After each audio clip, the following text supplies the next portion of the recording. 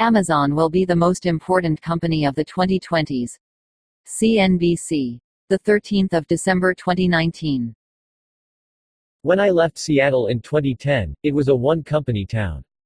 And that company was in trouble. Microsoft had laid off thousands of employees in the wake of the financial crisis. It had been slow to decade-defining technologies like search and smartphones, then wasted billions on ill-fated acquisitions. The company was still printing money, but the trajectory pointed toward a long, slow decline reminiscent of IBM. There was another tech company in Seattle, but nobody paid it much attention. Back then, Amazon was like eBay or Craigslist, an important website you went to for a specific purpose. It wasn't a daily habit, like Apple's iPhone, Google's search engine or even Facebook. My wife had signed up for an Amazon Prime membership to get a service called Amazon Mom, which automatically delivered diapers and other supplies for new parents every month and increased the size of the diapers based on our daughter's presumed growth rate. It's since been rebranded as Amazon Family. Outside Seattle, few people had heard of Prime. It now counts more than 100 million members. Among Seattle tech workers, Amazon had a reputation as an overgrown dot-com startup, a place for maverick type of personalities who didn't want to be part of the Microsoft Borg. People who worked there in the early 2000s talked about doing cutting-edge things with Linux and thinking in unusually creative ways about technical challenges. According to local lore, the company stumbled into its cloud computing business by taking lessons it learned over the years during the holiday shipping season.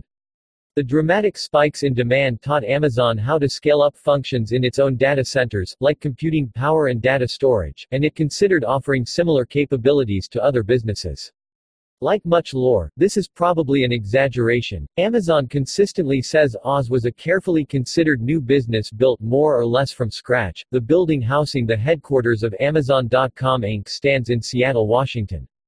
Employees worked hard, and some were occasionally called upon to do Death March-style launches late at night and over weekends, a relic of the dot-com era that most other companies had stamped out by the 2000s. Most still worked in the company's clunky pink headquarters, in a former VA hospital overlooking downtown. What a difference a decade makes. Over the last 10 years, Amazon has become one of the most powerful, respected and feared companies in tech, and well beyond.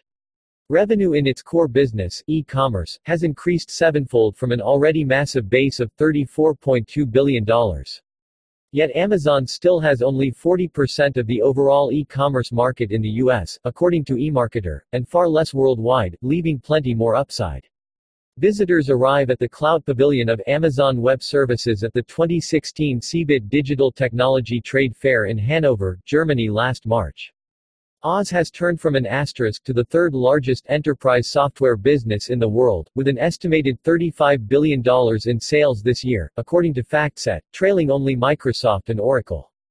Analysts project it will surpass Oracle in 2020. Cloud computing turned out to be one of the defining tech business trends of the decade, spurring Microsoft into reaction and saving what's now considered the other Seattle company from its slow slide to irrelevance. One of the architects of Microsoft's response, Satya Nadella, is now CEO. Amazon's logistics and shipping operations have become almost impenetrable moats that few other companies will ever have the resources or ability to match, and the company said in April it was spending $800 million in a single quarter to offer free one-day delivery for all Prime customers in the U.S. It tiptoed into physical retail with Amazon bookstores, then bought upscale supermarket Whole Foods in 2017, by far its largest acquisition. Now, Amazon is reportedly on the verge of opening up chains of grocery stores and convenience stores, allowing it to vacuum up revenue for things like fresh food and toothpaste. In hardware, Amazon was once confined to monochrome e-readers, before stumbling through a failed phone launch in 2014. That all served as a dress rehearsal for the release of an entirely new gadget, the Home Assistant. Alexa seemed to spring into the world fully formed, turning Apple's Siri into a legacy technology and leaving Google, the self-proclaimed artificial intelligence experts, playing catch-up. As the decade ends, Amazon has set its sights on online advertising, stealing market share and ad dollars from Google, and healthcare, creating panic inside pharmaceutical distribution and health insurance companies. Those are just the new projects we know about. Along the way, Amazon has become the second largest employer in the U.S., with more than 750,000 full-time employees, mostly in its fulfillment centers and warehouses, up from less than 34,000 at the end of 2010. It outgrew the old VA hospital on Beacon Hill and transformed the landscape of Seattle, occupying more than 13 million square feet of office space and dominating the entire area south of downtown with modern new skyscrapers and a trio of glass spheres with an indoor tropical rainforest, a nice perk for workers in Seattle's dreary winters.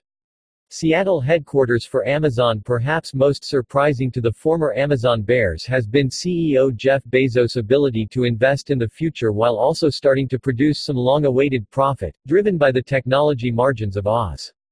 Since 2014, Amazon's operating profit has steadily improved, from $2.2 billion in 2015 to around $4 billion for the next 2 years, to more than $12 billion in 2018, with analysts projecting $13.4 billion in 2019. As a result, investors who have held the stock since 2010 have seen their investment increase in value by a factor of 13.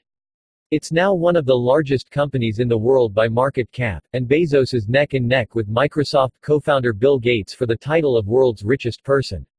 One secret to Amazon's success is its relentless adherence to a set of principles that has proven to work across many different industries. The principles were generated mostly by Bezos himself and are perpetuated through persistent repetition in internal meetings, according to reporting in The Atlantic, The New Yorker, Brad Stone's 2013 book, The Everything Store, and elsewhere. Perhaps the most important core principle is putting the customer first. Everything else is secondary. It was revolutionary when my wife and I first realized that, as Prime members, we could return almost anything we bought from Amazon, on the company's dime, simply by printing out a return label and slapping it on the box in which it arrived. Try to imagine any other mass-market company willing to absorb such hassle and expense in the name of keeping customers happy. It may be common at luxury retailers like Nordstrom, but if you've ever waited in a customer service line to return something at a big box store, you know it's not easy. This is the rule, not the exception. Amazon employees commonly talk about how they've been in meetings where revenue-generating ideas were rejected because they would be bad for customers. Another key ingredient at Amazon is non-stop experimentation and learning from failure. When the company's Fire phone flopped, it doubled down on hardware and found success in the Echo personal assistant and Fire TV streaming products. Now, it unveils a jumbo mix of 20 or more new products every fall. Most never make a dent, but it only takes 1 or 2 hits to justify the exercise. Amazon hardware chief Dave Limp stands next to a photo of new hardware products the company unveiled in an event in Seattle on September 25, 2019. The company's $13.7 billion purchase of Whole Foods looked like a puzzling misstep at the time, but 2 years later Amazon is reportedly pushing full speed ahead into launching its own grocery stores, taking the lessons learned and data gathered from Whole Foods shoppers to direct its expansion. At Haven, Amazon's joint venture with Berkshire Hathaway and J.P. Morgan Chase, the companies are researching how to lower health insurance costs for their employees. You can bet that Amazon's own slow but steady march into the $3.5 trillion health care space will be informed by Haven's successes and failures. Dr. Atul Gawande, CEO of Haven, a joint venture between Amazon, J.P. Morgan, and Berkshire Hathaway to figure out how to bring down the costs of health care and insurance. An obsession with customers and a willingness to experiment sound like the kind of corporate platitudes you can read about in any basic business book. But while many CEOs talk about customers, how many actually manage their companies that way, rather than focusing on what's best for shareholders? Think about all the companies that talk about innovation but endlessly iterate on 1 or 2 hit products, while discouraging experimentation through Byzantine bureaucracies. Amazon actually walks the talk. As consumers grow ever more fickle and selective in their purchases, Amazon's methodology, low prices, endless selection, a continuous stream of novel products, will continue to make it a fearsome competitor in the next decade. An eventual $2 trillion market cap is not out of the question. Amazon's customer obsession has a dark side. It's tempting to justify overworking employees in the name of getting customers their packages a little bit faster. It's also tempting to view suppliers, independent sellers and other partners as interchangeable. They're only important to Amazon insofar as they help the company get customers what they want, when they want it, at the right price.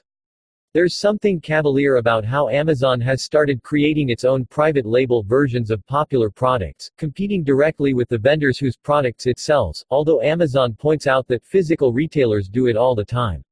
Or the way it treats sellers on the Amazon marketplace, which pits third-party merchants against one another in a brutal pricing war, exacerbated by often ineffective enforcement against counterfeit products and against shady seller tactics. The more powerful Amazon gets, the more complaints about these practices will grow, putting the company at odds with antitrust regulators and lawmakers who are aggressively starting to take on big tech. Amazon can protest that it's actually doing more than almost any other company for average citizens, offering consumers low prices and infinite selection and creating tons of living wage jobs in economically depressed parts of the country. A spokesperson pointed out that despite its growth, Amazon still represents very small percentage of overall retail sales, less than 4% in the US, and that 90% of sales still occur in physical stores. Nonetheless, if the growing trend toward populism continues, Amazon's size and power coupled with Bezos' personal wealth make it a fat target.